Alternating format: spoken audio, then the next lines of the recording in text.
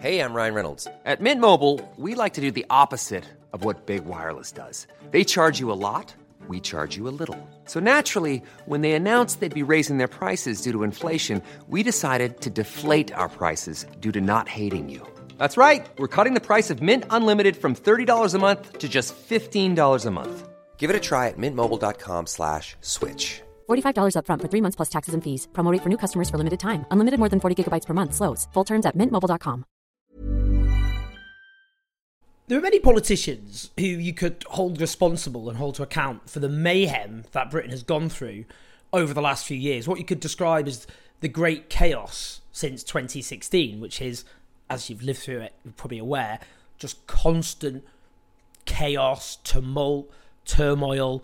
Now, you could argue Boris Johnson. I mean, he's like the obvious one that comes in people's heads as the big villain of our times, a obvious charlatan, a liar, someone who, in terms of Brexit, cynically backed the Leave campaign for his own political ends, given he penned a column supporting Remain, someone whose political record is drenched in cynical deceit. You could make a case for someone like Theresa May, who, again, like a lot of these villains, gets rehabilitated when, once more, her whole career was based on baiting and scapegoating migrants, which obviously fueled a lot of what happened in the referendum campaign and the aftermath in terms of the chaos. David Cameron, obviously, as the man who was the key figure in the Tory government 2010 onwards. You'd argue the book stops with him. Tony Blair, I mean, you could say New Labour did a lot of good, but their failure to address the massive damage done to our social fabric by Thatcherism helped fuel a lot of the resentment, which later fueled the chaos from 2016 onwards. But also, if you look at what happened by 2010, the political atmosphere and everything from immigration to public spending to the welfare state had declined very, very badly, which enabled the Tories to manipulate those sentiments. But I'm going for George Osborne. And I say George Osborne because what I'm interested in, what I think about a lot, is the rehabilitation of monsters. So these are architects of calamity who are now treated as wise, insightful political observers who speak in a detached, fascinating way about current events, or suddenly held in high self-esteem. A really striking example of that is George W. Bush, a war criminal, who I think his record is more egregious than that of Donald Trump, certainly more violent, who oversaw the catastrophe of Iraq, of Afghanistan, the terrible and horrific human rights abuses up to and including torture, Guantanamo to Abu Ghraib. But now, because he doesn't basically tweet in a vulgar way like Donald Trump, he's treated as a kind of, this is where the Republicans were sort of respectable and all the rest of it. Absolutely absurd. Now, with George Osborne, I'm talking about George Osborne because he keeps popping up, for example, on the Andrew Neil show. We'll have a little listen to him in a second, as this kind of interesting observer of what's going on with the Tories and in British politics in general. Now, you might legitimately argue, as I've said, David Cameron was the Prime Minister who appointed George Osborne. I get that, but the two were a duo. It was their joint project. And Osborne was the architect of the nitty-gritty of the cruelty of that period, and therefore I think holds responsibility for what happened afterwards, and yet is, as I've said, rehabilitated. So, as well as various jobs raking it in, he's this pundit on the Andrew Neil show. Let's just have a little listen to him this week. Since Rishi Sunak's claim to government is competence, that's why the Conservative Party reversed the choice on Liz Truss and put him in. He does need to, and his ministers need to, diffuse all of these different issues. The queues, which I think, you mentioned things like passports, driving licenses, that is out there every day in people's daily experience. And it really annoys people. Really annoys, and it doesn't get to the front pages of the newspapers, but it's an enormous daily frustration.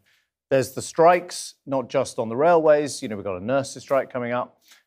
We've got the problems of the protesters on the roads. We've got the small boats across the channel. There's a general sense, the government's not in control of events, and that is so dangerous for a government. No, I don't hold a candle for Rishi Sunak. Not going to surprise you there. But the mess the Tories are in didn't just happen because Liz Truss did an admittedly pretty spectacular job at crashing the British economy because of a ideological desire to hand rich people lots of money. But I should add another caveat. I don't think you can reduce Britain's problems to individuals. I don't believe in what's called the great man view of history, which sees social and political events as being dictated by kind of powerful people at the top. It's a broken economic and social order which has been in place now for 4 decades, which prioritises markets and profit over human needs and aspirations, that I think is responsible for the general mess. But Osborne is the man who introduced, obviously, an ideologically driven austerity programme, justified with horrifying warnings that Britain would go bankrupt to become like Greece. And I really think you cannot understand the chaos which we are still living under unless you go back to that. That is the main reason that we suffered so much political turmoil in this country. Now, Imagine the softest sheets you've ever felt. Now imagine them getting even softer over time. That's what you'll feel with Boll & Branch's organic cotton sheets. In a recent customer survey, 96% replied that Boll & Branch sheets get softer with every wash. Start getting your best night's sleep in these sheets that get softer and softer for years to come. Try their sheets with a 30-night guarantee. Plus, get 15% off your first order at bollandbranch.com. Code BUTTERY. Exclusions apply. See site for details. Hey, Dave. Yeah, Randy. Since we founded Bombas, we've always said our socks, underwear, and T-shirts are super soft. Any new ideas? Maybe sublimely soft. Or disgustingly cozy. Wait, what? I got it. Bombas. Absurdly comfortable essentials for yourself and for those facing homelessness. Because one purchased equals one donated. Wow, did we just write an ad? Yes. Bombas. Big comfort for everyone. Go to bombas.com/ACAST and use code ACAST for 20% off your first purchase.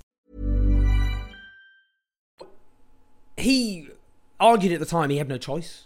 Britain would go bankrupt, go the way of Greece. Total nonsense. The cost of borrowing at the time was on the floor. Britain had permission from the markets to borrow to invest and reflate the economy. And Osborne said, oh no, we can't do that. The credit agencies will slash our rating and then the cost of borrowing will soar. Well, because of his policies, our credit rating was slashed. And guess what happened? The cost of borrowing went down. What were the consequences of that austerity? Well, the longest squeeze in wages since the early 19th century. Per pupil funding slashed, sixth forms devastated. Acts of vandalism on the future of the country, because if you wage war, which is what he did, on the potential of the next generation, then you're waging war on the potential of your own country for generations to come, I'm afraid to say. NHS funding, the longest squeeze in its budget since the NHS was founded back in the 1940s, as a proportion of Britain's economy, that is. That left us monstrously underprepared for the pandemic, because as it is, huge extra pressures. We have an ageing population, people living longer, though unfortunately life expectancy increases have ground to a halt, but people have been living longer. That puts we have a bigger ageing population, that puts pressure on the NHS. But because its funding was squeezed, the NHS massively underprepared for that, for any great crisis such as the pandemic, which is why we suffered partly such a terrible death toll. The cuts to benefits, which were so sadistic, they ended up being too much even for Ian Duncan Smith. The benefit cap, for example, which he introduced, was a classic example of him deploying cruel policies purely as a means to cause mayhem for the Labour Party. So the benefit cap introduced in a demagogic way to go, well, why should people out of work claim, get more money than people in work, which is a nonsense, because people in work are also eligible to claim in-work benefits if they're of a certain income. And the reason there were some people claiming higher benefits is because landlords charge rip-off rents, in particular in certain parts of, for example, London, not least. So it was punishing often vulnerable people for landlords being rip-off merchants. Things like the two-child rule, where tax credits were cut for those who have more than 2 kids, literally driving or helping to drive working families into poverty just because they have maybe 3 or 4 kids. I'm from a family of 4. I don't think there's anything perverse about that. His policies of divide and rule, in which he tried to turn vulnerable people against each other, like the low paid against the unemployed. So, for example, he said, where is the fairness we ask for the shift worker leaving home in the dark hours of the early morning? He looks up at the closed blinds of the next door neighbour sleeping off a life on benefits. This idea of tapping into the sense that many exploited workers have, that they're paid little, their bosses screw them over, but they shouldn't be angry with their boss. Instead, they should think to themselves, well, actually, the real villains are unemployed people or people out of work who are taking the mick because they're lazy scroungers.